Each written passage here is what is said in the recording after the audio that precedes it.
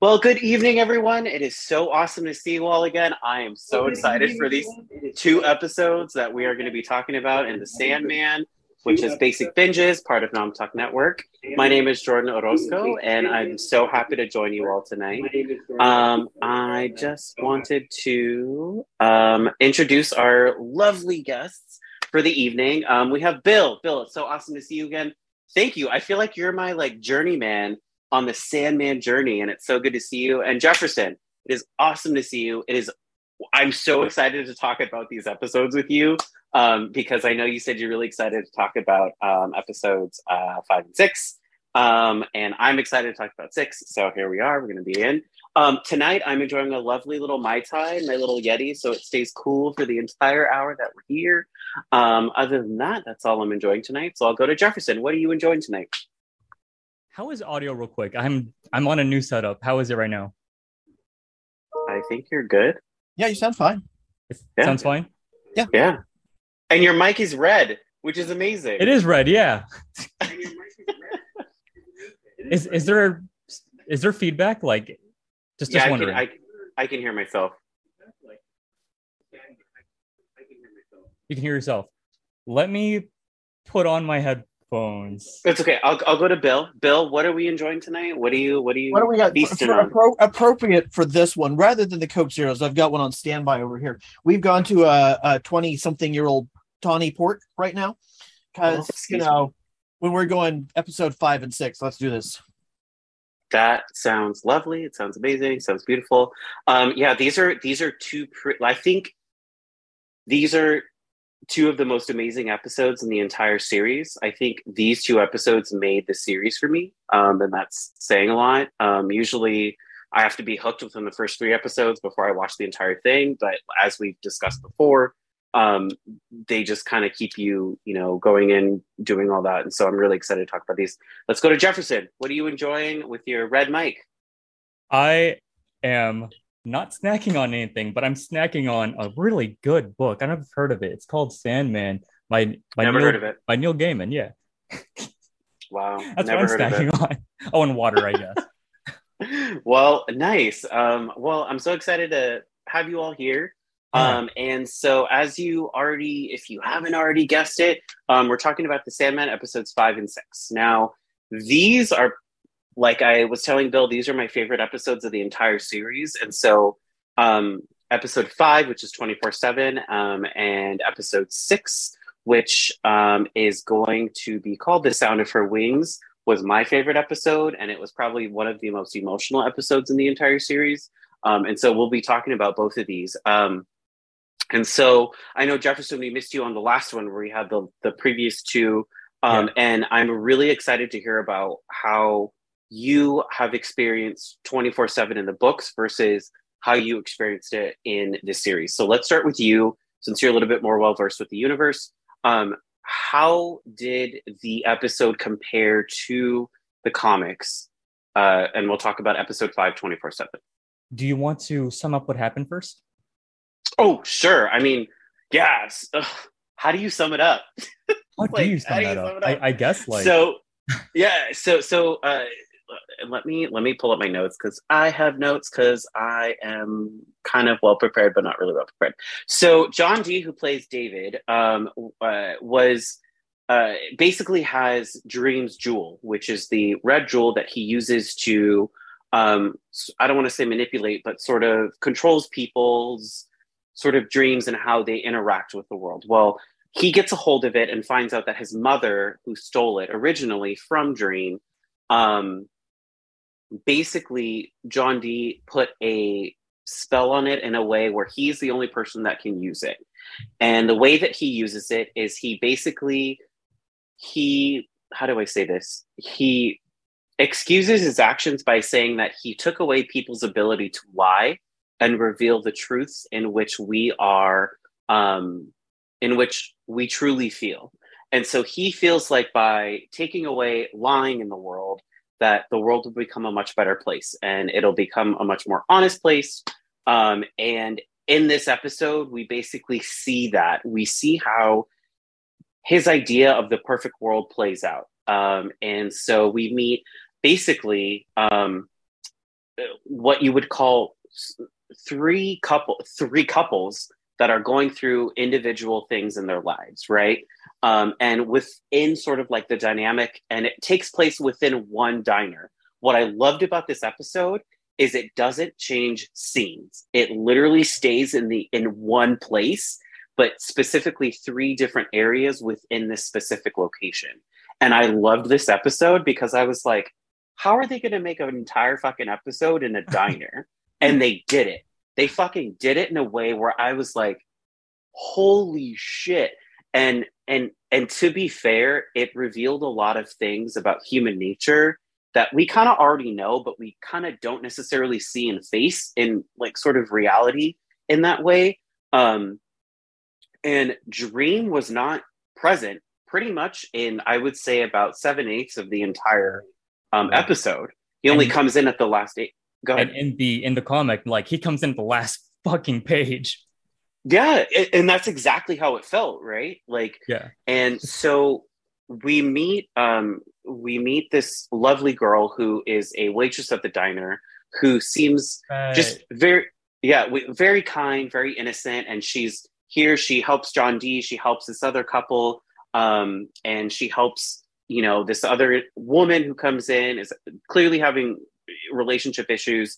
She helps this guy who clearly is trying to get in on this internship to a huge corporation, who the previous couple who came in is like the woman is the owner of this corporation, and like her husband is like, going on. And then you have Marsh, who is the cook in there, who so it's this multifaceted episode where all these lives are sort of intertwined, and then sort of you see sort of some upheaval going on with John D as he takes away their ability to lie, right? So that's the gist of the entire episode. Of course, there are a lot of like consequences, and there's a lot of things that happen after. And you finally realize that, like, when Dream comes in, you realize that it's not necessarily the lies that he took away, but the ability for people to dream in a way where they want better for themselves, and they sort of become. It takes away that ability to dream better, and more along the lines of like, well, this is reality. Nothing's going to get better. So we're going to just kill, right? Like we're going to give into sort of like the things that we desire, which we get a glimpse of desire in the last like 2 seconds of the episode, right? Which is Dreams. So Jefferson, how did it relate to the comics? What did the episode do for you? Let's talk about that. This was the episode I was looking forward to the most, because this was the storyline of Sandman that got me really interested in what this whole book was about. I guess like in a way, when I was like looking up like what were the scariest stories, this popped up as one of the biggest ones of DC Comics. Like why Sandman? I thought that was a fantasy book, and when I was reading it, and again when I was rereading it again a little bit earlier with the audiobook on, it's so haunting. This plays out like a horror movie. This is like, do you know what a bottle episode is? Yeah. You're familiar with the bottle? Yeah, this was absolutely a bottle episode but in the horror movie variety.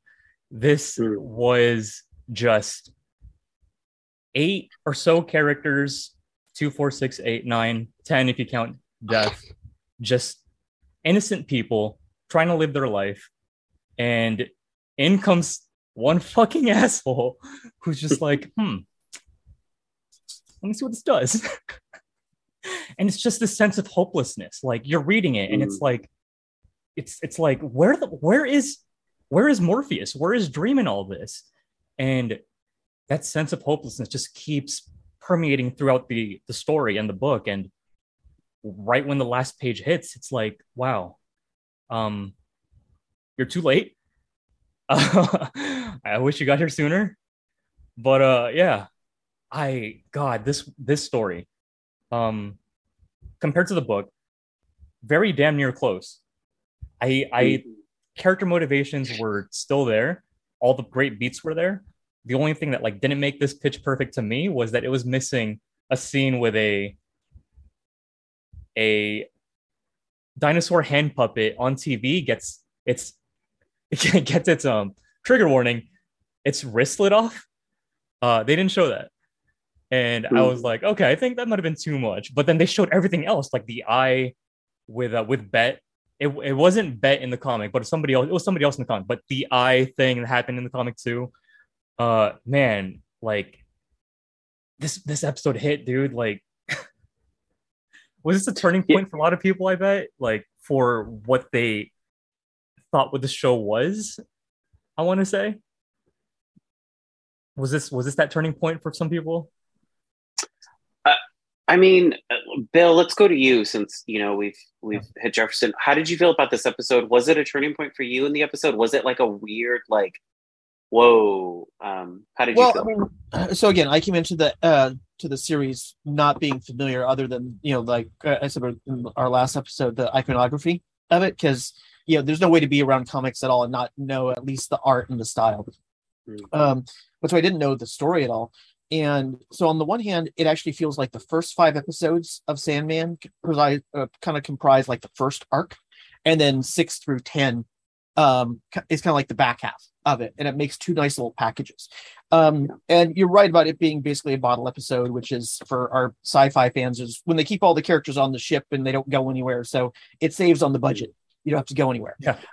But this feels very much kind of like it could have been a stage play. It felt like a classic episode. Various of the original Twilight Zones were set. Just oh my god! Remember how that kind of worked out? Remember the one with the aliens one's from Martian, one's from Venus, and they're in the. That's the big spoiler, Bill. All that. Remember that? Spoiler. Dude, it's 70 years ago. If they haven't seen it by now, that's their problem. I love that plot twist, though, dude. Like, but yeah, continue. Yeah. But it's like it's that whole, it's that sort of thing, and now you have people in there, and then you're kind of unraveling the layers of the onions of the people and their stories. So with regards to this being Sandman, this could have been a standalone thing by itself, unrelated to anything else, and it's just a character study about people. And though we did need to know John's kind of why is he so angry and why is he fucking with these people, because he is kind of granting the wish of taking away their obstructions, but he's doing it in a way that he knows is going to be destructive to them, as opposed to granting them their wishes in a way that would set them free, but it would do it without them, killing each other in various and spectacular ways, or themselves. And I think that's kind of where, he's making that choice kind of because of what happened to him, and he's kind of batshit to begin with. And Sandman, like you said, it comes in at the end, but it's really not his story. This is about everybody else and what they're going, what's hiding underneath the surface. And it could be the talking about the inner demons of humans, and or is it more that he's kind of taken their dreams and twisted them into nightmares? Is this what they wanted to do, and now he's setting them free? And that's just various aspects to it. But I really enjoyed it. As we get to it, I liked 6 more as an episode, but this I definitely appreciate as to what they were doing and how they were kind of doing. You pause the entire story arc. This wasn't a slow burn episode. This was like, we're going to do a complete, it's not even a side quest. It's just let's do a character piece, period. And for all intents and purposes, it was a filler episode until the very end. Yeah, and that's just kind of like, oh, by the way, we're in the rest of this series. We should have the lead back in. So yeah. I think too. I think you're right. Like, I think I mentioned it last time. So let's also touch on the fact that, like, in the last episode, we do see John D, who sort of gets the crystal from his mom, and then he like makes his journey with this lovely woman who's got a family, who's got a dog, right? And basically, he gives the helm of protection to her after all of this stuff, because basically she learns that he's crazy, but at the same time, she still is very kind to him. And then he basically is like, I don't need it anymore. I have this, I have the ruby. It's fine.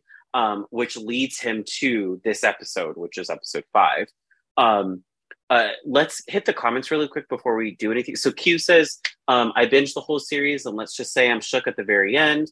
Barnaby said, absolutely agree on episode 6 being very emotional. We'll talk about that.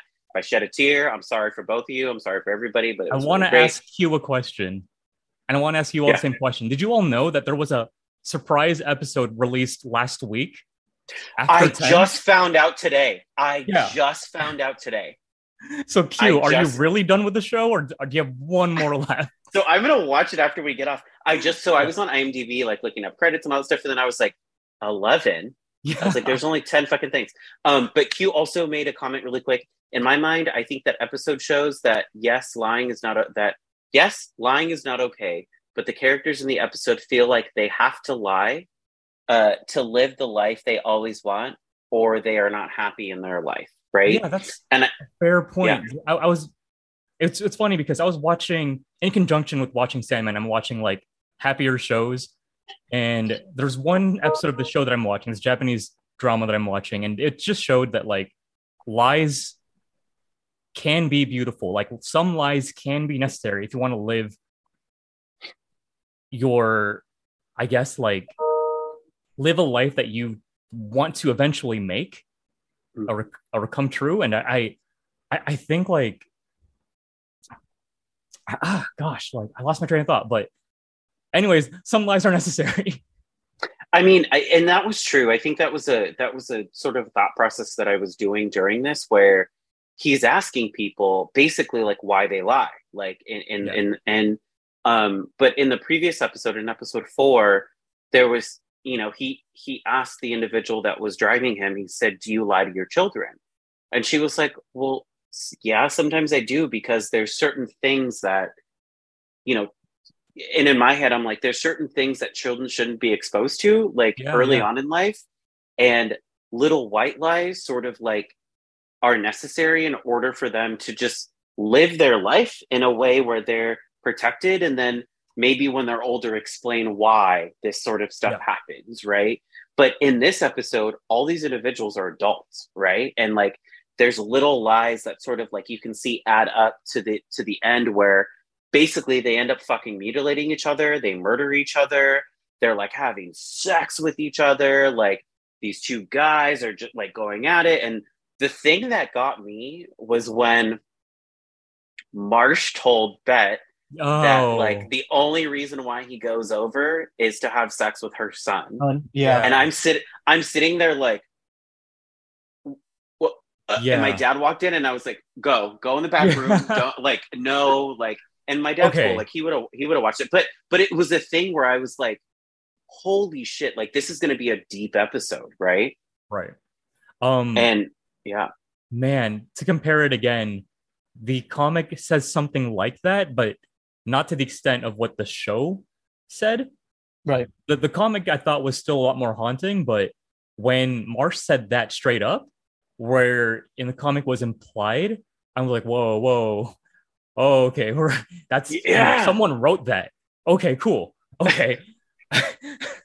which I mean, if you really look down at, like, that was a lie that he was doing, right? Like in his life, to get some sort of deeper thing where he wasn't ready to admit that he was either gay, or like he, or he liked to fuck with younger boys, right? Like, but and it just, this whole episode deals with like, which I appreciate it. And I think as fucked up as this episode was, it really made me appreciate the fact that like the producers, the writers, the actors, Neil Gaiman, they're not afraid to go there, right? Like they're not afraid, and it works for them in a way where I'm like, you can't really like see this shit unless you're watching like Game of Thrones, and then it's like, oh, that's understandable because it was like old medieval like this is modern now, this is what's going on.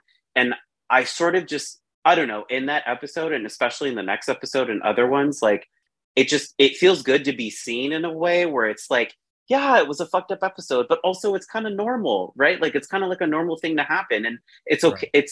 I mean, it's not okay for this shit to kind of happen, but like it just sort of was just like, oh, right, in a way where it was just sort of I don't know. It's just great to see that on sort of like something as big as this, where it's on Netflix in a series, where it's just really, it's really great to see that. Do we have anything else to say about episode 5? Anything you want to add, Jefferson, Bill? John D was a little more forgiving in this show, I want to say. I forgot to mention that in not that I didn't forgot to mention, just I wasn't there. Episode 4, that lady that he's driving with, he shoots her and dies in the comic. And it's like when I was waiting for it in episode 4, at the end of it, I was like, all right, this is when it happens. I'm gonna feel something. And when he let her go, I was like, oh, damn, this John's a little more still an asshole, but like has standards, has a bit of a heart. So it's kind of hard. I thought it was gonna be hard to like. I thought they were gonna like neuter the entire episode 5, the diner episode, and I was like, I was just like, oh man, if this John can let her go, they're not gonna show that much in the diner episode. And I was like, oh shit, I'm glad I'm wrong. Right? Are you sure? The ending of this episode 5, was an entire. It's the following issue. The entire conflict between the resolution of the conflict between John and Morpheus is the next issue, and I'm glad that they made it this episode for it to be the conclusion, because it does fit more narratively on a TV standpoint. Now I do have to ask, sorry Bill, before we get to you, did Morpheus put him in an eternal sleep? Was that his punishment? That's what I saw too. Yeah. Okay. Eternal sleep. Another person way in the beginning of the series had eternal waking. I saw eternal sleep for John D. Yeah. So he's just sleeping forever. Yeah. Yeah. And because he was like, I'm not going to kill you, but he's like, but you're not going to ever be able to wake up. So anyway, right. Bill, any last minute comments on episode 5? Trying to think about it. Not really over the whole thing. It just it lets you kind of poke a bit into John. I was kind of expecting to be a little bit more like Hannibal Lecter, in that, Lecter only eats people who are rude, right? Yeah. Not good people intrinsically. And so that's why, not knowing the series, in the previous episode when he lets her go, it's like, okay, he makes, he has some insights into people's inner workings and will make a call. And so I kind of expected actually the waitress to end up being cut loose in Diner. I did too. Yeah, as a writer, it's like she would have been the one that I would have thought that he would have taught her a lesson as a cautionary tale, but then sent her on her way. But when she's like stabby, it's like, okay, no, he's just that's where it kind of goes. And it's like, it talks about, there's the difference between lies to make one's life, less chaotic and whatnot, and lies where you are deceiving yourself about who your true nature is. And it can be talking about the one guy and the son. It could be various other characters in that diner that are like the lies between the VP and her trophy husband. That it's like that none of that stuff was healthy, and so that's understandable. But someone that maybe does lies about, her job is what she really wants to. She'll tell people that she's happy, but she really wants to be a writer, stuff like that. That's a very different kind of a thing than self-denial, kind of a lie. And so that's where it's kind of at it. Yeah, I thoroughly enjoyed this episode, even though it went, for me, it showed that when humans are stripped of like their sort of like their dreams and the way that they want to achieve more, the way that we deal with that is we then start to either blame, or then we start to like not want to sort of internalize how we have things that we need to work on in order to progress and get to, the places that we need to get. And even though it was sort of like magic that was sort of working its way through, these people, we could see a worldwide effect, right? Where basically like people were fucking, like they were killing each other, and, Dream had to come in and say, no, that's not, you didn't steal people's lives. Like what you did is you stole their dreams. You stole their ability to think better for themselves, and it destroyed the world. And this was the world that you wanted to create. And he even says in the end, he's like, it's going to take a day to rebuild all this. But he's like I did what I could. And, like that's what happened. So let's go to episode 6, man. This episode, holy mother of God. Yeah. I'm watching this episode, and first we see Dream. He's sulking on a bench in a park, and God knows what he's thinking about. He's feeding some birds some bread, and who knows? Some individual comes over, and at first I was like, "Is this a human?" Like she's being really crass with death and like all this stuff. And usually, sometimes they can choose to be seen or not be seen, right? And I was like, what's going on? And then as I sort of started to get their relationship, I was like, oh, like she knows this person. And then I was like, oh, this is Death.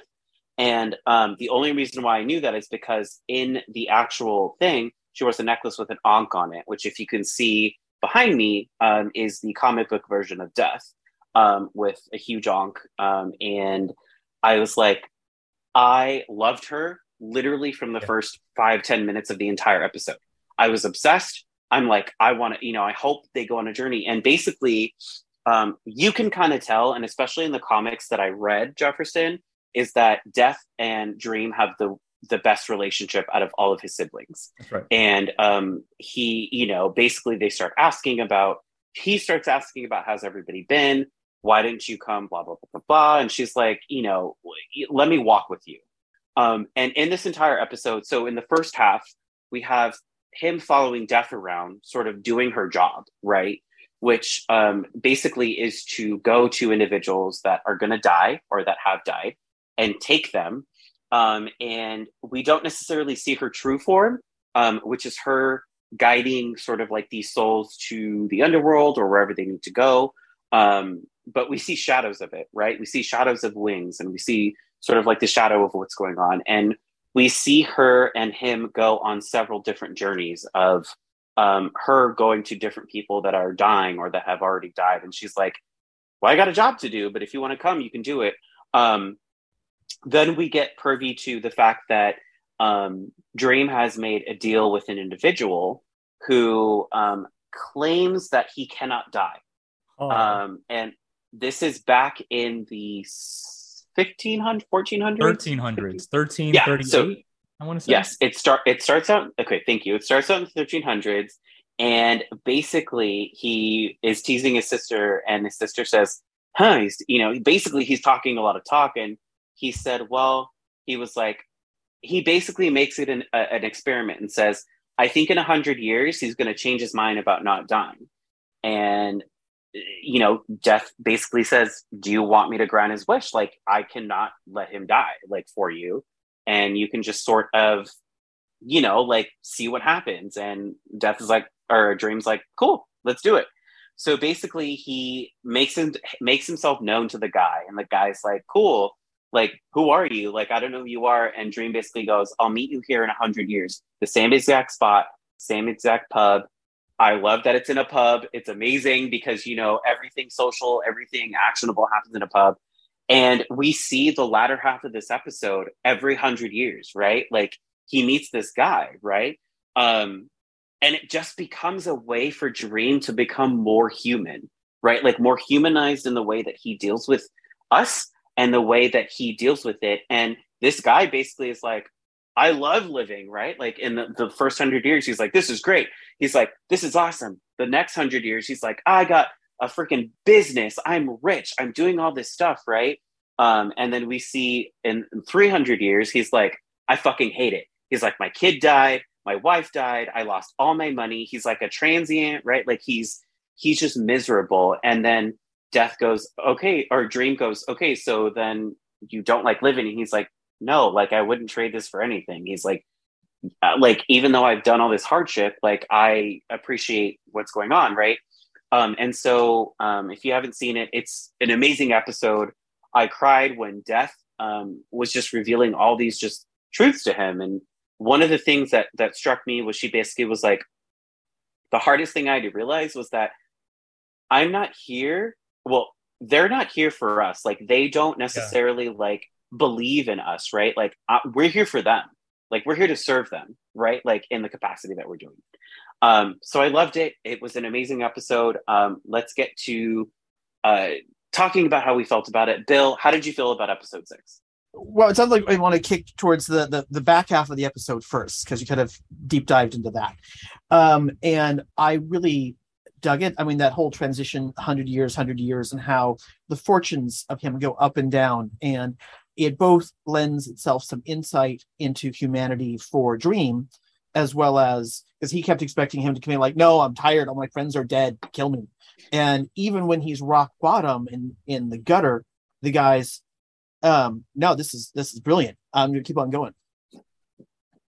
And it's the whole, aspect that he kind of finds out about humans, and then also about himself, right? This is the one time, because I've mentioned before in the last couple episodes about how what's been interesting about Dream is he's really not human. I mean, and that's delightfully clear. And I love how they really don't even attempt to make it seem like he's kind of person-like. He's not like Data wanting to become human. However, at the tail of this, when he's like, it's impolite to keep a friend waiting, that's a big step for him to actually let himself connect with someone. Though on the flip side, he's obviously connected with other non-mortal beings before, right? Because we established that in other tag, actually in episode 11, spoilers. And I haven't seen it. I know. Good kitty. You're never going to look at cats again the same. Oh no. But that whole progression of time and where it's at, yeah, it's very convenient that he happened to be there at the end when Dream shows up, and there he is doing the books and all that kind of thing. But granted that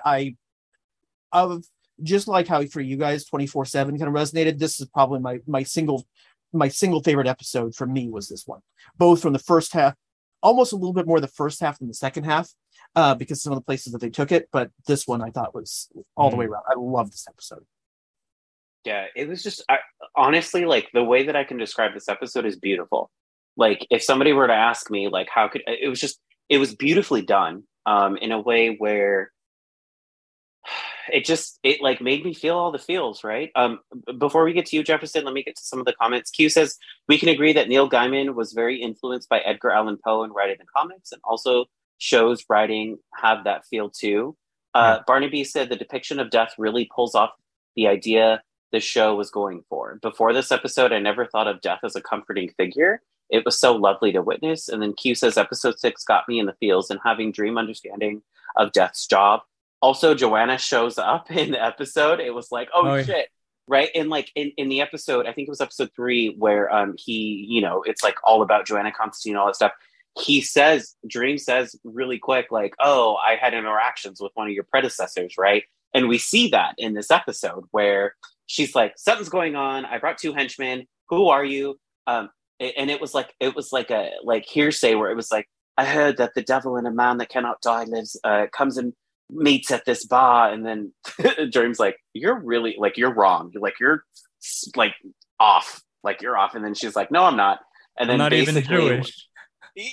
Yeah. And then basically like, Ha basically just like fucking annihilates the 2 men, and then Dream's like, oh, I'm just gonna put her in I'm gonna make her see her demons in a way that she hasn't done it, which I thought was beautifully done. And Jenna Coleman's amazing, and I always love her and everything she does. But I kind of want to come back to a point that Bill said where, and I want to make it a point where Dream basically, because he gets trapped for those 100 years, he doesn't meet with Hob for that meeting. And he tells Death in the beginning, it's like, I missed an appointment. And we're like, what appointment did you miss? Like, your Dream, like, you don't fucking have appointments. Like, you are the appointments. And then basically he goes back to the bar and the pub that was established there. And it's basically like in ruin. It's like demolished. But then there's a sign pointing to the new, right? Like the new pub that's going on. And he goes in there and he basically, before this happened, has a fight with him and basically says, the guy says, I think you meet with me because you don't have any friends. Like, you don't have any real connection. And Dream's like, no, like, that's not it. And like, basically becomes one of those like antisocial, like, you don't know what the fuck I want, but that's what I want, but I'm not going to admit it to you. And then long story short, at the very end of the episode, he's basically like, oh, well, I don't like to keep my friends waiting. And it becomes a thing where you kind of see how he is just, I don't know, like the only word I can put is like the humanization, like the humanity of these entities that that basically we experience every day, right? Jefferson, what did you think about episode 6? Man, okay. I was about to like look up a meme because something you said reminded me of a meme, and I want to pull that up real quick and make it my background for a second. Yeah. I can. But in general, like this following 24/7 is probably my favorite 2 hours of television in a long time, and they don't directly complement each other, but they're like a great double feature of two like dissonant things.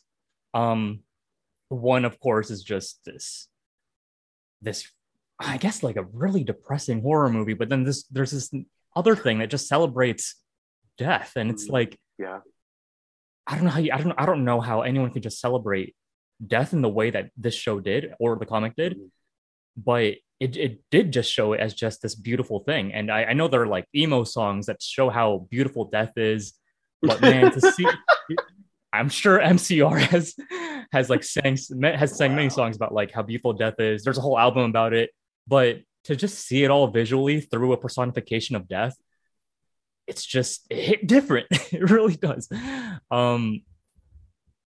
What else to say? The second half of the episode, Hob, that I didn't expect to see that. I'm going into these episodes, I guess like I'm savoring each one. I'm not like binging it all the way through, but like I did not expect to see Hob this early. Hob was a character that comes in the teens of the issues, like 13 or 14 ish, and I didn't expect to see him here. And I'm not like it's not that I didn't like it. It's like, oh man, then it's only half the episode is really about death, but still, like it was still a great part B of the episode. Like it still does like go hand in hand with what happens in part A. Yeah, and I think you have a good point. Like it's a weird contrast between like 5 and 6, where you're like, so we had all this death just happen, right? Like people were killing each other, and like all this stuff, and like we just had to realize that like we're naturally like vicious people, like all this stuff, and then you get introduced to death, who's like, no, it's natural. I think for me, the episode taught me that like even all the siblings, like we go through that. That is the human experience, right? Like these people that these 7 sort of entities that we encounter that start with D, all of them start with D. We experience that in our human lives. Like we're going to experience death eventually, right? Desire, destruction. We dream all the time. Delirium, right? There's been times like I have just stayed up for 24 hours. I'm fucking delirious as hell, right? Like we're going to experience all of this in our lives. And I think this episode just put that in perspective, where it was like a lot of people fear death. And the way that she sort of put it was like, when people die, they don't want to see somebody that's like, all right, come on, hurry up. Like, or something that's scary, right? Like they want to see something that is comforting, that is going to let them know that like, hey, like, sorry, like you're dead. Especially that guy that like drowned in that river, right? Like where that family was going, right? Like, hey, hey, like, and he's like, no, like I just need to tell her one thing, and she's like, sorry, like you can't, like you're already dead, but let me help you. And she does it in a way where she's like, I do it with a smile on my face, and I'm like, we don't think of death like that. We think of death as this painful, awful, negative void of an experience. And this episode puts it in a way where it's like, no, like there's some comfort in this experience. And so I felt like that was just beautiful, right? Oh, is that it? Is that the meme? That's so Morpheus be like, nah, you're not my friend. I don't need you. 10 minutes later, 100 years later, me and the bestie. Where is it? Right there. Yeah, that's all. Yeah. Basically, like they had spent hundreds and hundreds of years together, and the guy was like, come on, like you can't say that we're not friends. Like we live through all this, we do all this stuff. So I thought that was Owen Wilson's brother. I thought that was Patrick Wilson for a second. It's like, oh, is that Patrick Wilson? I don't know who it is. I didn't check the credits, but I thought it was Patrick Wilson. Wait, I just had it up. It was not Patrick. I don't think it was Patrick Wilson. Pat Wilson, is that his name? Or am I thinking of Stargirl? Anyways, another point I want to talk about was that there was a moment that called back to my favorite quote in episode 3 when there was a mention of heaven, and it's just had a quick shot back to Morpheus, and you could just see, maybe it's the actor, maybe it's the character, it's both, but right when the mention of heaven happens, it cuts to Morpheus, and you can tell he's thinking about that quote that he said to Lucifer. What power does do dreams have in heaven, if not for people that dream of fucked it up. What power do dreams have in hell were not for people who dream of heaven? That one. Yeah. And that's just, God, that's so poignant. Yeah. And so the actor that played Hobgoblin was Ferdinand Kingsley, who did a phenomenal job at that. But also, I want to give props to Kirby Howell Baptiste, who played Death, who did a fucking amazing job. We never see her again in the entire series, and I'm pissed because like she did absolute justice to it. I don't know how it relates to the comic or the books, but I don't think it could have gone any better. Perfect casting, honestly. Like, I know it wasn't everyone's first choice. I guess it wasn't my first choice, but like after seeing the casting, it's like as long as it does not matter who plays Death race wise, as long as they can get the character and the intentions of this character correct. That's all that matters. And everyone bitching about like, I wanted my pale skinned goth mommy. No, tired of that. We're tired of that. Yeah, like we're not. She played it perfectly. The wholesomeness of her, the warmness of her, absolutely stole the show of that episode. I mean, I haven't of course not past episode, but still. Yeah, I think for me, and we'll talk about this in later episodes. I think for me, the only issue I have with casting is Rose. I feel like they could have done a little bit better. It could have also just been the direction of acting, like for Rose. I feel like, and I don't know how Rose is in the books, but I just feel like she's too innocent. She's too like, ooh. And then we'll talk about this later. And I think after episode 6, besides the Corinthian, who I have a huge crush on, who's played by Holbrook. Can't remember his first name. I only have eyes for him. What's his name? I only have edible eyes for Corinthian. That's all I have. Wasn't it like Boyd or Boyd something? Oh, Boyd Holbrook. Boyd Holbrook. Yeah. Love it. But I think I think up until this point, the casting has been spot on, right? Like it's just been like the people that are playing this, like they did the job, right? Like it doesn't matter race, blah blah blah. And I know that we want to be like, culturally sensitive and like diverse and all that stuff, but like these people they showed up and they did the job. They auditioned, and they gave us exactly what we wanted to. Yeah. It was just amazing. So in the comments, Hugh says, death is a long, painful reality, but we don't see that angel of death calmly and easily led our departed into the universe without any fear or pain anymore. You're right. We don't see that. But in this episode, it sort of gives us a glimpse into that. And Barnaby said, Hod Gadling is played by Ferdinand Kingsley, who did an amazing job. And just, I thought it was like, he hit the ball, out of the park, and it was really great. Do we have any, let's see, do we have any last minute comments about 5 and 6? Was there anything that you wanted added to, Jefferson, about like the book that maybe wasn't added into 5 and 6? Was there anything from 6 that you thought? There was a lot more different lives that Death meets. A couple more. but I think that the amount that they had and the impact that each one had was enough for this episode. Especially the baby and Franklin. The baby, Oh, the baby. yeah, Oh my yeah. God. That was just one page in the comic, and it's just right. Hold on, it's just one page in the comic, and it's just It was so good. heartbreaking. I Yeah, appreciated that the way that they did it. I One like that they didn't overplay it. yeah, Yeah. They didn't sit Yeah. there and really dwell on the mom. You don't even hear the mom other than her calling to the baby. you do But in the comic. But the thing is, in the show, you Ah. didn't need to, because Yeah, everything yeah. was there. The horror was when Death picked up the baby, and that's Yeah. just kind of like a simple thing. But then, even as Death is talking again, you talked about the casting and how she performed it. It's soothing. It's comforting. It sucks, but it's okay.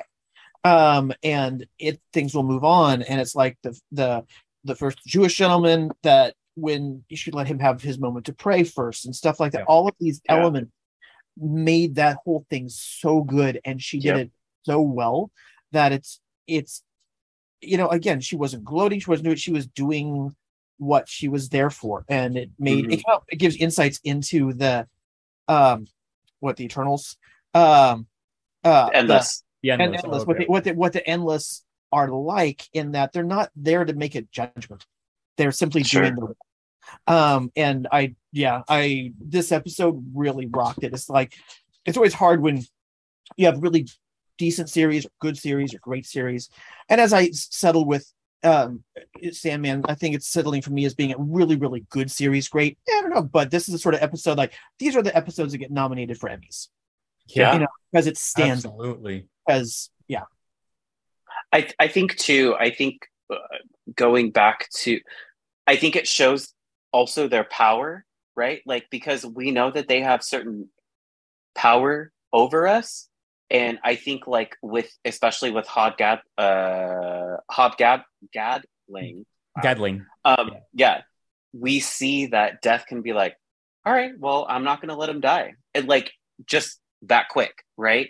And I think that, like, with these episodes, especially with things like 24/7, where it's like, yeah, humans can control their powers, but at the end of the day, like, it's ultimately them, right? Like, that can essentially do that.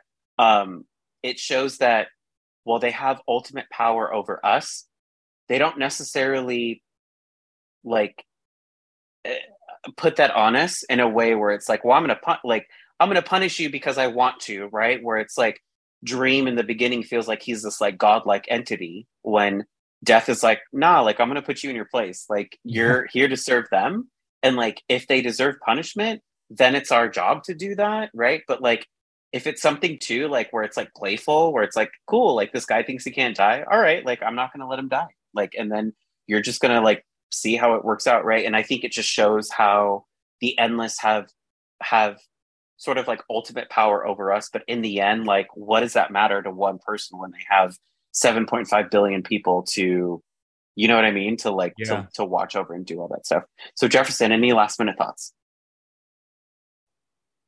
Let's see. Let's see. Was there? I wish more stories within comic books, like, talked about I guess the fragility of life. I think too many things just, like, see it as just this novelty. Like, like, even with video games, to be perfectly honest, like, it's just death happens and I can just press a button and come back. I wish that, like, if I don't know, it's very soapboxy, but I do wish that, like, more stories talked about how beautiful life is in the moment and what you do with it without proselytizing. Yeah. Man, absolutely. I cheered up. I'm not. Yeah, this was oh god, this episode was powerful. It was, like I said, I think 6 was my favorite out of the entire series. After 7, it just all goes downhill, but we'll talk about that later. Yeah, I don't like. I was like sitting there watching it. I'm like, what? Yeah. Anyway, but hopefully you'll join me on watch them.